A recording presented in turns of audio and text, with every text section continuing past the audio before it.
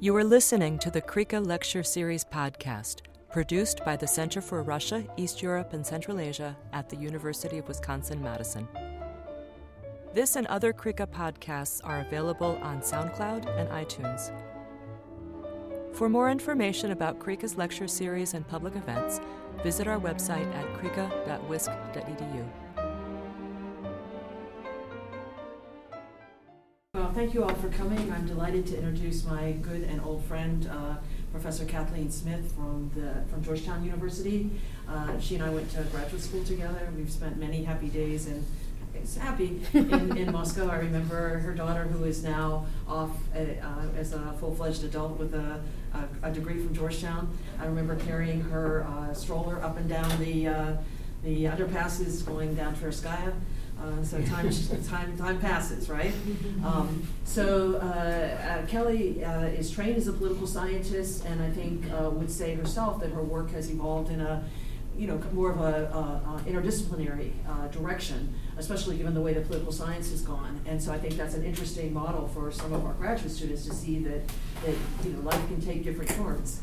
And she is probably the leading scholar of memory politics in Russia. Her first book was about remembering the victims of Stalin's repression, and she has the good fortune of being able to say that the people that she studies received the Nobel Prize. So that's a feather in everybody's cap, isn't it? And then she has a book on the evolution of holidays and myth-making in Russia, and then her most recent book was about 1956. And now she always finds these sort of very interesting lenses to turn on the Russian reality, and now we're turning to Peredelkino and looking at that and looking at the issue of the 1990s and Soviet writers, and Peredelkino is a kind of case study of that. So I'll turn it over to Kelly. I want to say thank you to Kathy for that gracious introduction. In fact, we have many, many memories of being in Moscow together, and famously, I'm not that good at following directions, so back before we had cell phones, she was always giving me exact directions. We're going to meet in this metro at this place at this time, and then we couldn't find each other. So it was it's a miracle she's still friends with me, given the number of times that she had to walk in larger and larger circles until she found me. But Kathy mentioned something important about me, which is that I see my work really as area studies work, as interdisciplinary work. I've become less excited about being a political scientist because it seems like a lot of the big questions of power have become so remote for scholars that although it's important that we study them, it's also very frustrating. And in particular, in coming up with this latest project about Peredelkino, I wanted to look at something that Russians themselves valued, that people were nostalgic about. So you'll see today in talking about this particular era of the 1990s that there's a contrast between nostalgia for something that now seems idyllic and then a real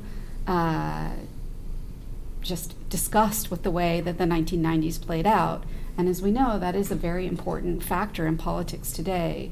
It's almost like a threatening past that powerful people use to say why we can't do this. We can't do this because it would be back like the 1990s.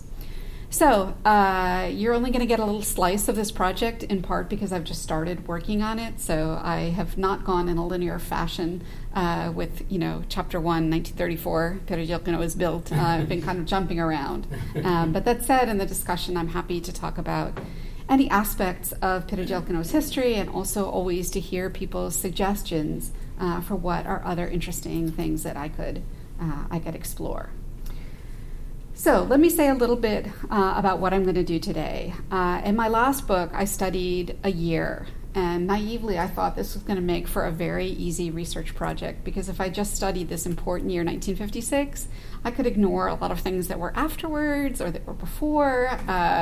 It took me 15 years to write that book, so it did not turn out to be so easy, but many, many subjects in that book, but a short chronology. For this project, I decided to study a place, a small place, but through a long chronology. So my project is about the specific town or unusual village that was created in the 1930s specifically to provide special working conditions for eminent socialist writers or Soviet writers. The most famous writers who lived there would probably never have described themselves as socialist writers. They didn't really fit in that canon. But this is Boris Pasternak and Kornei Chukovsky. They were among the early settlers, and they lived in this place up until their deaths in 1960 and 1969, respectively. And today there's museums there. In fact, this picture is taken from one of the windows of the Pasternak House Museum, and this shape that you see is the part of the house that looks like the bow of a ship looking over this beautiful green space with plants and trees and so forth. So initially, this village was designed to house 30 writers and their families. But after World War II, the settlement really grew in population and in scope over the next 50 years of Soviet rule. There was such a demand for housing in the post-war period and so many members of the Writers' Union that there was a lot of pressure to build some new housing. And also some of these old gracious buildings that we'll see in a minute in another slide got subdivided and shared out among multiple families. So in a way, this beautiful, spacious gift to Soviet writers does become a little bit more like the kommunalka, but like the best kommunalka ever, as you'll see. It's really a beautiful place. And also, in the 1950s, they added a proper, what they called a house of creativity, a Dom Tvorchestva, which was essentially kind of a half resort, half sanitarium. It was where writers could book a stay for 2 weeks and have a room to themselves and do some creative activity. And it was a way, again, to kind of pacify writers who weren't among the tiny elite that got these beautiful houses. So let me start by just saying a little bit more about what was Peredelkino and why I think that we should be interested in it. So the houses themselves were called dachas, and I think most of you are probably Russian speakers and have been to Russia. So you know the traditional dacha is a summer dwelling. It often is not really heated in the winter. For some people, it's associated with having a vegetable garden, or picking berries or so forth. These are not typical dachas. And in fact, some of the material I've found from the early years involves people going to visit Peredelkino for the first time, and they all write back and report, these are not dachas, these are houses. In more of, as they say, like the British style. It's kind of their version of the garden city. So the idea was that writers needed peace and quiet, pakoi, to create, and that this was an example of the state providing this wonderful oasis of sort for Soviet writers. They called Peredelkino the writer's town, but I think that's really a bit of a misnomer because it wasn't really a town. It didn't have any public infrastructure. There was no school, no public library or club, no sports facilities. There wasn't even a proper shop. So in that sense, it did feel like a dacha community that was located off of a railway line, but not really incorporated into a proper town or a proper city. But really, I think almost as like a courtesy title, it was the writer's town. That's what they called it. Now, you might be thinking to yourself, I thought the Soviet Union was supposed to be about equality, right? Look at this house. Like, I want this house. It's beautiful. There was definitely a worrying moment and a worrying thread that runs through its history about whether this is too elitist to give writers this luxury housing. And Maxim Gorky is often credited as being the father of the writer's town, that it was with his blessing that this town was created. But in fact, when you look back at the details, he was not too keen on the idea. He said, why should writers be more isolated from the people? If we settle them all together as a profession, they'll just be cut off from the ordinary world. And not only that, isn't this creating some kind of private property or fancy bourgeois living that we're against? So from the beginning, there were some tweaks to the way the writer's town worked that undercut the idea of bourgeois private property. These dachas technically belong to the Literary Fund, which was like a subsidiary of the Writers' Union. And so when a writer received a dacha, what they really got was lifetime usage. And when that person passed away, their family was supposed to vacate the dacha, and it would be handed out over to some deserving person. Now, the word deserving is also a tricky one. Who deserves this amazing dacha? You might think the most socialist writer of all, which would not be Boris Pasternak. But when they made these original choices, they felt obliged to take into account world reputation. And so it really was a mix of people who were in this first 30.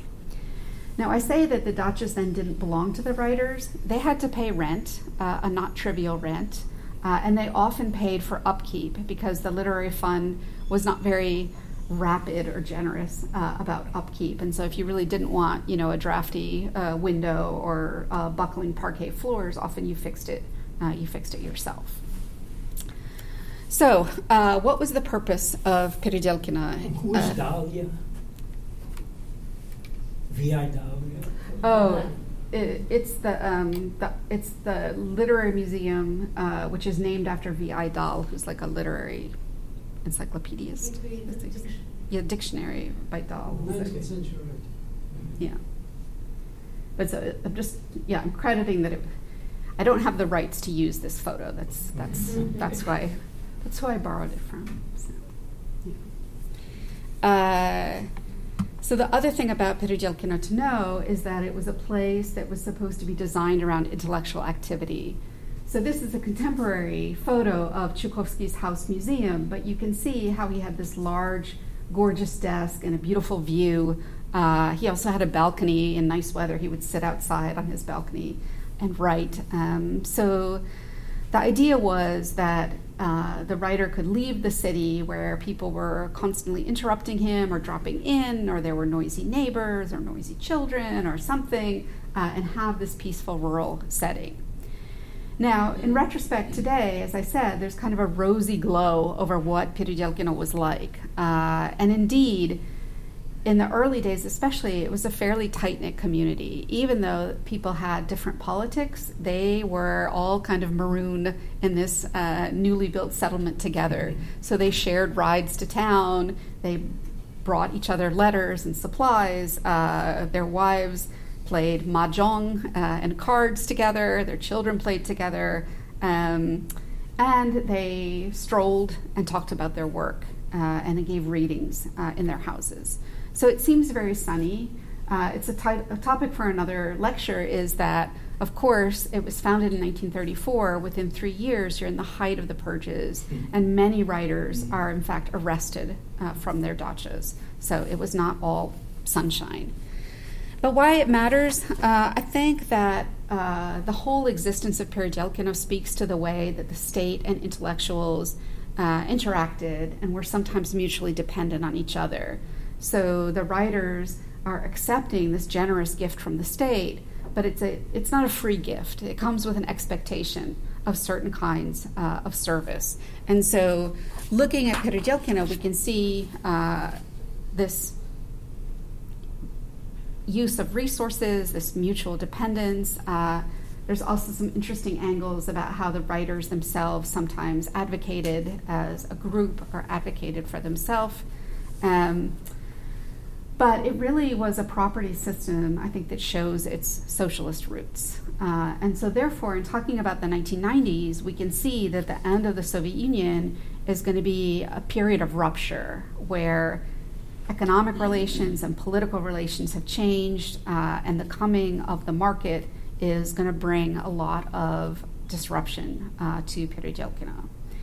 And so my argument for today is that by the end of the 1990s, Peredelkina is increasingly depicted as a paradise that's been lost or nearly lost, and that this image bolsters nostalgia for the Soviet past and amplifies criticism of the market economy. But what I really want to do today is kind of complicate that picture by looking at what structures and practices, both old and new, really shape the quality of life in the writer's town. Because I think the general story that the market is hard. We know that story. So what can we learn by looking at Переделкино? So I want to set the scene by describing what is one of my favorite pieces of what I like to call moody journalism about Переделкино. And this was actually a radio essay, so you can listen to it if you're interested. I can send you the link.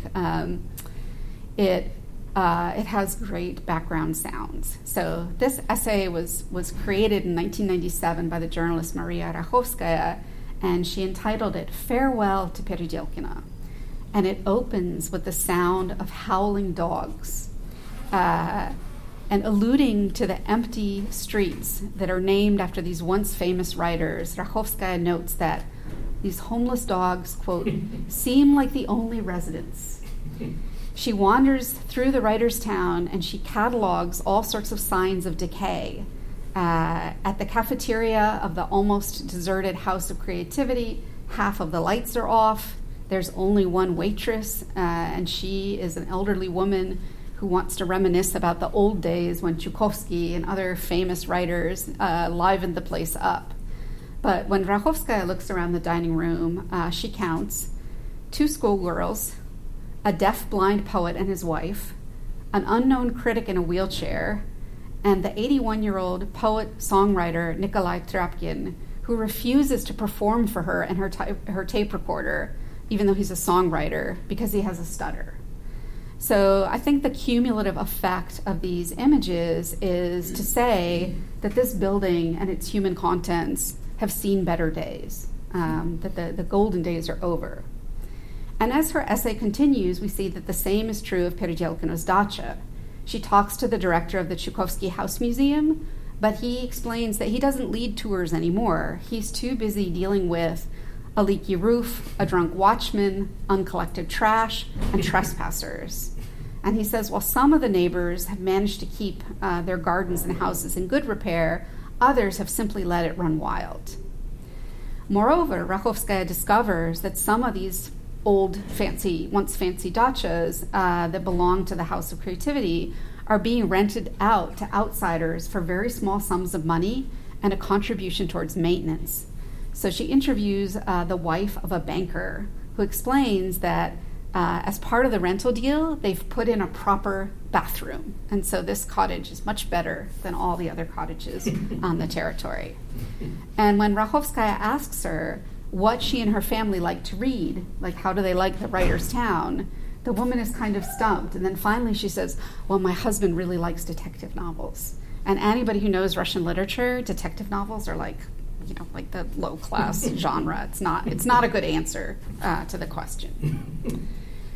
A deeper look in the village shows that there aren't too many writers around, and the writers themselves also seem a bit decrepit. She finds the daughter of the poet Ilya Selvinsky, who remembers coming with her parents in 1934 to choose the site for their dacha.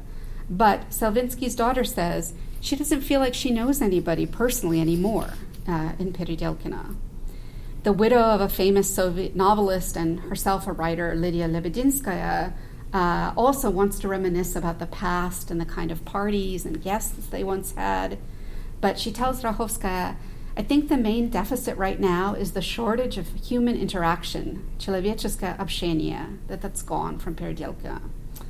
And finally, she unearths a philosopher, Georgy Gachev, who tells her that he is quite delighted that his phone has been cut off, presumably because he didn't pay the bill, because he prefers that nobody calls him, and in general he doesn't really like to go out. So this is her cast of characters. But I love this essay because it is so moody. It does capture this impression that this storied writers' colony has degraded during the 1990s into a place where the nouveau riche have invaded and those who are left from the old part have turned inwards. And the culprits in this essay, although it's not really Rachovskaya's job or goal to point out culprits, seem to be market forces, hapless intellectuals, which I count myself as a hapless intellectual, so I understand that, and the relentless march of time that just everyone here seems old, the buildings are old, the peoples are old, everyone's sort of falling apart. But I want to make the case today. Oh, and hold on, I've got a picture for you. So this picture is not from the 1990s. I can tell you a whole story why I don't have actual photos shot in the 1990s. It's from 2021, and it's from a project by this guy who's an amazing photographer, Fyodor Savintsev. I actually joined Instagram only so that I could follow him, although, of course, now I follow other things as well. But in this photo essay, he's capturing one of the dachas that still belongs to sort of the literary world. And you can see that it's almost a bit of a time capsule on the inside. It is not furnished by IKEA. It is furnished, in a more retro fashion, shall we say. All right, but so in talking about this decay and disarray in Peredelkino, I want to make the case that, yes, it was, of course, part of the post-socialist process of commodification and market reforms, but that it also grew from the structural roots of the enclave, and that really what you have is kind of a hybrid of market forces, but also this persistent legacy of a peculiar kind of relationship between the state and intellectuals.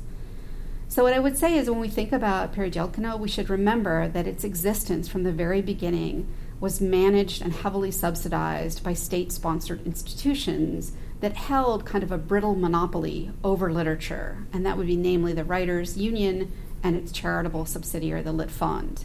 These organizations collected and redistributed resources to support literary activities and writers themselves. They had essentially a publishing program where they got a certain percentage of revenues from all the books really that are published in the Soviet Union, and they then had a big sum of money that they could use. Now, this publishing program, of course, operated often in direct contradiction to market principles. That is, the print runs of books and periodicals weren't really based necessarily on readers' preferences. They often carried a very heavy ideological weight as well, and of course there was serious censorship. But, the Soviet Union didn't publish those detective novels that people wanted to read in the 1990s. They published more serious literature. So by the end of Perestroika, when we're going to start the 1990s, those writers' organizations, like many of the institutions that had once been part of this single-party hegemony, I would say had really fractured more than reformed. That is, they hadn't changed themselves quickly or flexibly to keep up with the new situation. They had really broken apart into different pieces. So, for instance, cooperative publishing houses had sprung up and started to take over part of the book market in a much more competitive way. And organizations of writers also split because when you start Glasnost and you find out what people really want to say, of course, they don't all agree. So there were conservative and patriotic writers that wanted their own organizations, and liberal writers who broke off from the Writers' Union and so forth. So when, in the wake of the August coup attempt and the breakup of the Soviet Union, we look at what happens to Peredelkino, a key thing is that the Writers' Union structures split acrimoniously, and it wasn't clear, and here I'm really going to need Professor Hendley to consult with me when I study all these court battles, but for decades they fought over who was the rightful heir to the property and resources of the Writers' Union and the Lit Fund. So these houses didn't get privatized to the writers that lived in them, but it wasn't really clear who was supposed to have control over them either. So I think that this disordered institutional ownership, it kind of creates another plane of activity in Peredelkino besides the market. And what it leads to is a strange place where you have a lot of economic inequality side by side, and also a loss of this sense of community that Человеческое общение that Lebedinskaya remembered. And it's these factors that led the residents to talk about how Peredelkino was dying as they saw it by the end of the 1990s. So what did this look like in practice? I'm going to talk about three different factors that I see that really sum up what happened to Peredelkino. So the first one is the impoverishment of writers of what you could think of as Russia's greatest generation, so the people who had fought World War II. And for my research, I looked specifically at a decade worth of interview-based profiles by this one journalist, Yuri Gribov. He was a war veteran, he was a writer, a longtime journalist, and he resided in Peredelkino himself, actually in a dacha that belonged to one of the newspapers that was built there in a later time period. So after 1991, he started writing for the conservative military newspaper Krasnaya Zvezda, and he did not quite a weekly feature, but very frequent interviews with literary figures. And so I looked through all these literary figures, trying to identify those who lived in Peredelkino, and reading what they had to say about the literary world, the contemporary scene, and then sometimes they would talk about Peredelkino itself. So these interviewees that he found, I think, can be characterized, first of all, by bitterness over the collapse of interest in their past writings and in literature about World War II in general. And we can see the financial and emotional ramifications of this in his profiles. So I'll give you one example. He wrote about a writer named Genrikh Goffman, and he opened this profile by describing how this modest, humble man who had written numerous novels about World War II could often be seen in Peredelkino strolling slowly with his large dog, Tobik, or burning leaves in the yard of his dacha. And Gribov is noting that Goffman seems to have good health, and he's happy to interview him, but he's surprised when he asks Goffman, what are you working on? What are you writing at present? And the answer is, nothing. And why should I? The military theme is not respected anymore. It doesn't get published. The great state for which I fought doesn't exist. And I can only write about those times, about war. And then he kind of, as if to explain that he doesn't totally live in the past, he says, well, I do watch television. Sometimes my neighbor, a guy you might have heard of called Bulat Akujava, drops by and he brings me his used newspapers that he gets when he's in Moscow.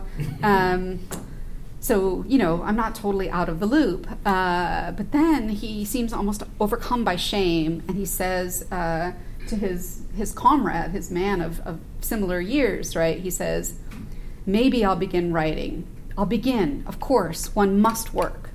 So, in other words, he's entered this kind of depressive, marginalized state, but he remembers what it was like. He misses that old sense of being needed.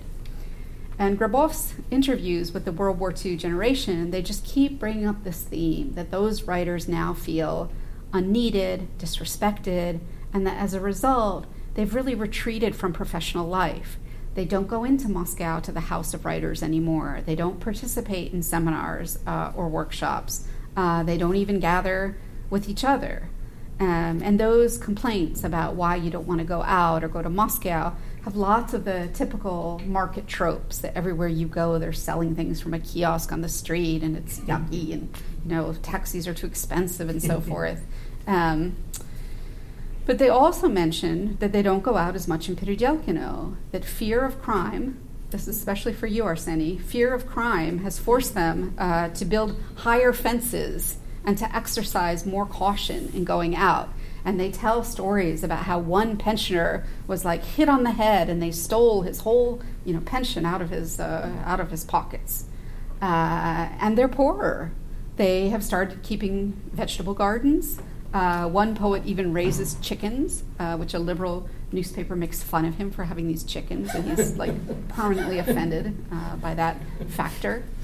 And I would say that, surprisingly to me, this marginalization, I don't know why it was surprising to me. I guess I just hadn't thought about these people as being really defeated. But the big literary bosses, that is not the guys who were the most brilliant writer, but the ones who controlled the literary union and so forth, or were the editors of papers and exercised all kinds of censorship, also felt really marginalized. So Gribov interviews in 1984 this formerly very influential editor of Literaturная Gazeta, who tells him that his life now is very boring, frankly speaking. I have become unneeded by anyone. No one phones. No one asks for anything. Now, any of you who've had an administrative position, think how delightful that is. No one asks for anything, right? Like, that does sound like paradise to me. But for Alexander Tchaikovsky, this is a huge blow to who he is. And he passes on 6 months later, and Grabov puts this quote in his obituary. But he also adds an observation that when they had met for the last time in Peredelkino, that the writer had on his desk a, quote, almost complete manuscript, which he stroked gently with his hand as if it were a baby's head. And Grabov says, he worked up to the last hour, and he fell as soldiers fall in battle. So what a great, complicated image. On the one hand, he's totally unneeded. He's been pushed to the side. On the other hand, he's like a soldier falling in battle because he didn't give up his writing even as he was pushed to the edge.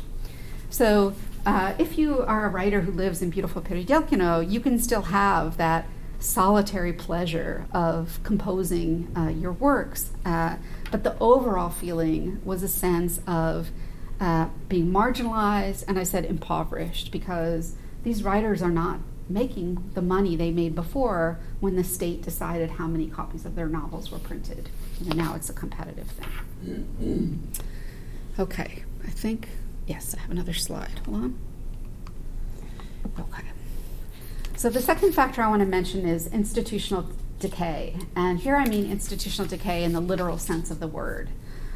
So as the Lit Fund itself became poorer, losing its old source of revenue, it also could no longer afford necessarily to upkeep and maintain these dachas.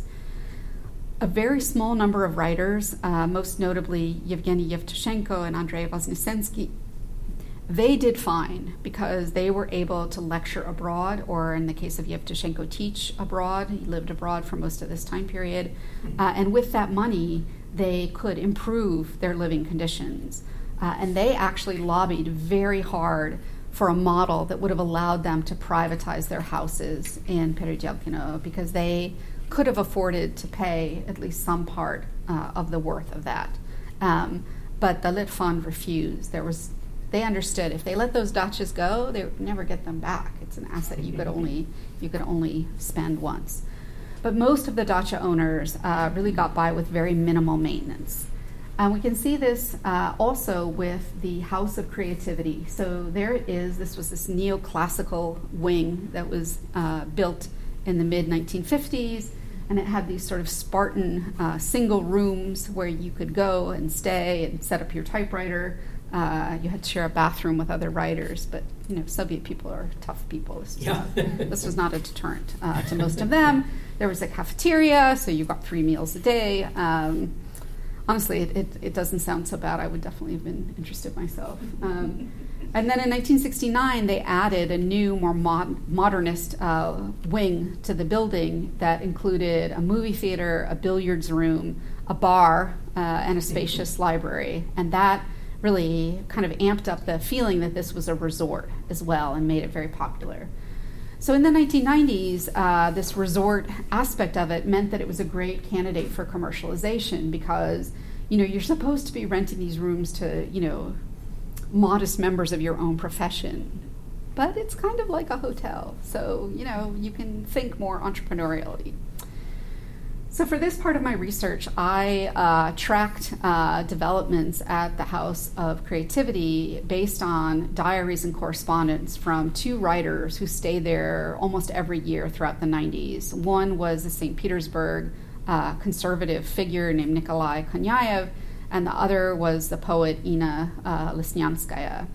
And their sort of first-person accounts of this time period show what the gradual commercialization looks like, and also a decline in maintenance that led it by the 2000s to essentially be being used as like a hostel for migrant workers. So definitely not what the plan had been. But I'll give you a few colorful examples from this time period. So the writer Nikolai Konyaev, although he found Peredelkino preferable to Moscow, which he described as having dirty cooperative kiosks and giant rats running around behind them, he was disappointed that the Domtorchsfa already in 1991, the end of the year, was starting to pinch pennies. And his example was that at the start of his 2-week stay, you could get your sugar for your tea from a sugar bowl on the table. And by the end of the stay, they'd taken the sugar bowl away, and you had to pay for your sugar cube if you wanted to sweeten your tea. Little did he know, this was only the start. He comes back in the spring of 1993. He first stays in a hotel in downtown Moscow, which he found to be horribly expensive and full of cockroaches. So, I mean, there's this whole dystopian theme, right, of decay. So that he comes out to Peredelkino and he says, well, you know, at least here there's still writers and residents, but it's not the same. In the old days, the writers would sit around the one TV that was on their hallway in the evening and watch the news together. And now there are these petty business people and accountants who prefer to watch Mexican soap operas. And so that, again, is a sign of like the low-class audience.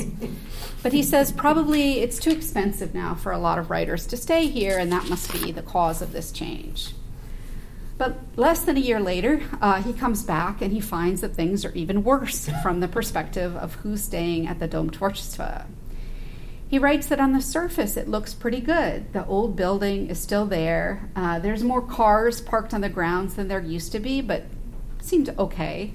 The clientele, however, as he put it, was notably younger, more expensively dressed, and as they say nowadays, buff, or at least that's how I've translated this word, upakovany. It means kind of like, I don't know how to say muscly, these muscle men. So Konayev is given a room next to the bar, and he complains that late at night he can hear all these coarse conversations and swearing, and one morning he goes outside and he sees that there's drops of blood on the snow outside the Domtorchsfa, and he asks one of the ladies that work there, what happened? Were the locals, meaning kind of like the peasants who live around here, brawling? And she says, no, these are our bread and butter customers, our Karmiltsi, the new Russians. And he is so upset by the thought that what he calls speculators and thieves are now the financial mainstay of the House of Creativity that it destroys his peace of mind. He describes very vividly how he goes to sit in the library and he takes a favorite volume of Pasternak's poetry that has these beautiful poems about Peredelkino, but he's too upset to even enjoy this pleasure of reading. So if we think about that infrastructure, there's physical decay as they don't keep up the maintenance, and also I think he would say sort of a moral decay of who's there. But I included this picture as well because I think it's a great example of how can I put this?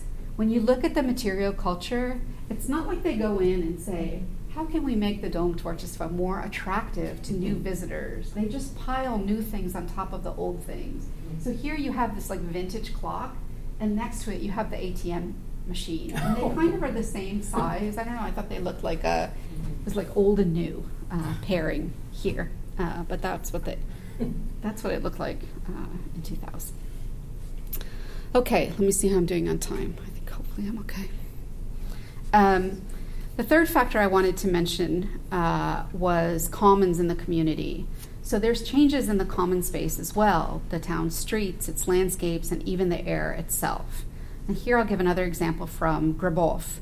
On Victory Day in 1997, he goes around and visits all of his friends in Peredelkino who are veterans. And he says they're all concerned about the topic that the writer's town is dying.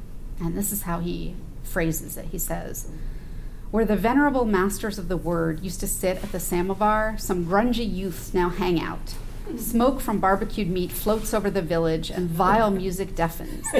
Everywhere, stone mansions pop up, and on Lermontov Street, where the Litfunds warehouse was handed over to a Turkish transport company, huge vehicles have almost blocked the lane. Meanwhile, in the protected forest, 20 five-story cottages are being built. Who allowed this? Why? The writers have published an open letter to the president of Russia in the newspaper, and they're waiting for help. So here's an example, I think, of the kind of houses that he would have found offensive.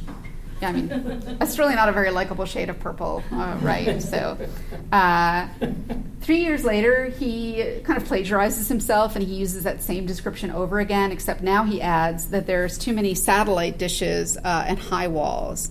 And here's my example. You can see the wall is even higher. And I'm a very frustrated short person photographer, so I want to take pictures of these houses, but I'm too short. I can't see over these high walls. So it was quite a challenge to kind of try and sneak around and take a few pictures. But I think that quote kind of shows how commercial activity and inequality from the market have penetrated Peredelkina.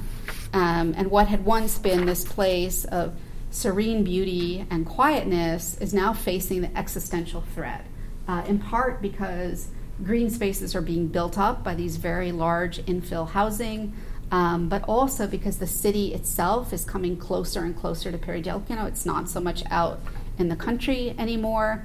And then these kind of houses are really very off-putting to the people who live there. And here I'll mention the work of the architectural specialist Sonia Hurt, who wrote a wonderful book about architecture and the market in Bulgaria. And she describes this kind of single-gated mansions as a form of spatial secession, so where you sort of wall yourself off from the community around you. And she says that in Bulgaria, you could see that people did that to escape what they saw as the disorder of poorly maintained common spaces or neighbors from lower social strata, perceived threats of crime, and the perceived envious gazes of people walking by. So that was me. I was in that category of like people peeking over their fence that makes them want to secede anymore. But I think you can see how for a place that was supposed to be a community for a kind of profession, and where strolling in all weather with all kinds of company, children, dogs, guests from the Dom Tvorчества, neighbors, etc., was a mainstay of social life, having these walls really undoes that. And it's a move away from the old picket fences. Here's another wall. I think this kind of fits with the model of what they call prison architecture, right? Like, would you really want to live on the inside of that wall and have that be your view? It's so awful. Whereas this sort of thing is like the old Peredelkina, these kind of picket fences. So it seems like I'm giving you kind of a sad picture here, that the community has really disappeared. There's not a sense of consensus among writers anymore, and definitely not even in this special sacred place of Peredelkina. I think that what we can see here, and one of the reasons why the wild 90s are so unpopular, is that you have this social stratification. But unlike in like a pure market economy, where usually there would be more segregation, like if you owned one of those beautiful old houses in Peredelkina, but you were broke and it was America, you would sell that house for a ton of money and buy something that fit your means better. But here, the impoverished writers cling on to that space, but all around them, this new wealth is taking over the spaces next to them. So you have like a face-to-face confrontation of people who are really in different socioeconomic groups now. And you have that cultural difference between these sort of educated intellectuals and the mystery novel readers and so forth. So the other thing I'll say, too, is that with time, and this does make it a bit of a sad story, there's just been more and more development in Peredelkina. So this is already outside the 1990s. This is an aerial view, and again, to me, it kind of looks like prison architecture. So over here is the Pasternak House Museum is over here. This is Anatoly Chubais' dacha with his wife, the director, Avdotya Smirnova. And that used to be the field that Pasternak crossed when he went to the trains, and it was known in Peredelkina as Neyasnaya Polyana, so kind of a joke on Tolstoy's Yasnaya Polyana. But so obviously, you know, it's not that there's no old Peredelkina anymore, but if you think of it kind of percentage-wise, it's getting dwarfed by these developments. But there's one more new development that we can think of in Peredelkina, and that is kind of a revival movement. A somewhat unlikely revival movement. With money from Roman Abramovich, the oligarch, there has started a sort of charitable project to rebuild the old House of Creativity and turn it into a place for Russian literature of a new century. So as one of the glossy magazines wrote, that this is an effort to, quote, resurrect from the ruins the most sought-after place of Russian literature in the 20th century. And they say, seminars, lectures, workshops, and creative residences are now taking place on the site that had been occupied by dilapidated VIP saunas, banquet halls with collapsed ceilings, and so forth. So all those negative things that happened in the Dom Tvorchestva. So now, if you go, you can get the fancy coffee. They've opened a fancy restaurant that apparently specializes in Soviet milkshakes. I don't know about you, Kathy. I don't think I ever had a Soviet milkshake. I would definitely have eaten one if they were available, but they claimed that there was such a thing. And you can even stay in some refurbished rooms of the literary hotel. And I think here you can see, like, this is a carefully decorated room with this super retro vibe. And I'm sure plenty of fashionable Muscovites would have liked to stay here, at least up until all the terrible events of last year. So this project has kind of brought out some of the old residents of Peredelkino, but it really more attracts, I would say, wealthy people who live near the Skolkovo Innovation Park, which is just a short drive away. And it's really creating kind of a brand that includes intellectual, attractions. They did this great looking exhibit about the material life of writers. And so you can come and kind of indulge in these intellectual pastimes. But it's really making Peredelkino into more of like a tourist hub. So the last time I was there in the summer, which was before the pandemic, before the war, I was really astonished that walking up and down the streets, you would hear these competing tours going on. So like guides with these like loud microphones saying, and here Pasternak met his lover, the gorgeous Olga Yavinskaya, and so forth. So I think that aspect of it is probably not that exciting to the residents. Like on the one hand, they would like to see the Dom Tvorchestva be a place where writers could meet and create, but it only really works in this new material condition. Okay, so they might salvage some cultural core, but it's going to be a different model. A model where they need the writers to be there to be kind of like part of the window dressing and what makes it special, but it's not really going to be a town for writers anymore. In part because although they were able to take over the House of Creativity, they still can't take those individual dachas, and it's not much of a model to use them really yet.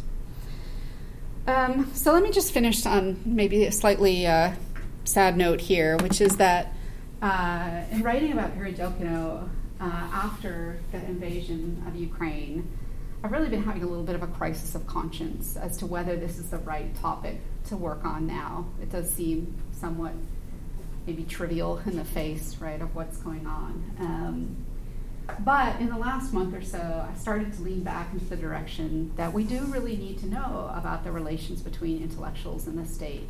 And that's partly because we can see that the modern Russian state is, again, using its material resources to reward a certain group of writers and using its power to blackball other writers. And I, for one, have become a regular follower of the Telegram channel, which is called, in kind of ironic fashion, the Engineers of the Human Soul, which is what Gorky and Stalin kind of agreed that Soviet writers were meant to be. So this channel on Telegram, it posts about patriotic writers and their wonderful poetry using the letter Z and so forth, and like dumps on unpatriotic, writers who are living in Israel or Germany or what have you. But it's just a reminder to me that the role of intellectuals in creating part of the myth and authority of the state is still really important. Now, it may be more like TV producers and bloggers and not the people who live in Peredelkino, but maybe this study ultimately will have something to say. But I definitely welcome ideas about that. But I'm going to stop now.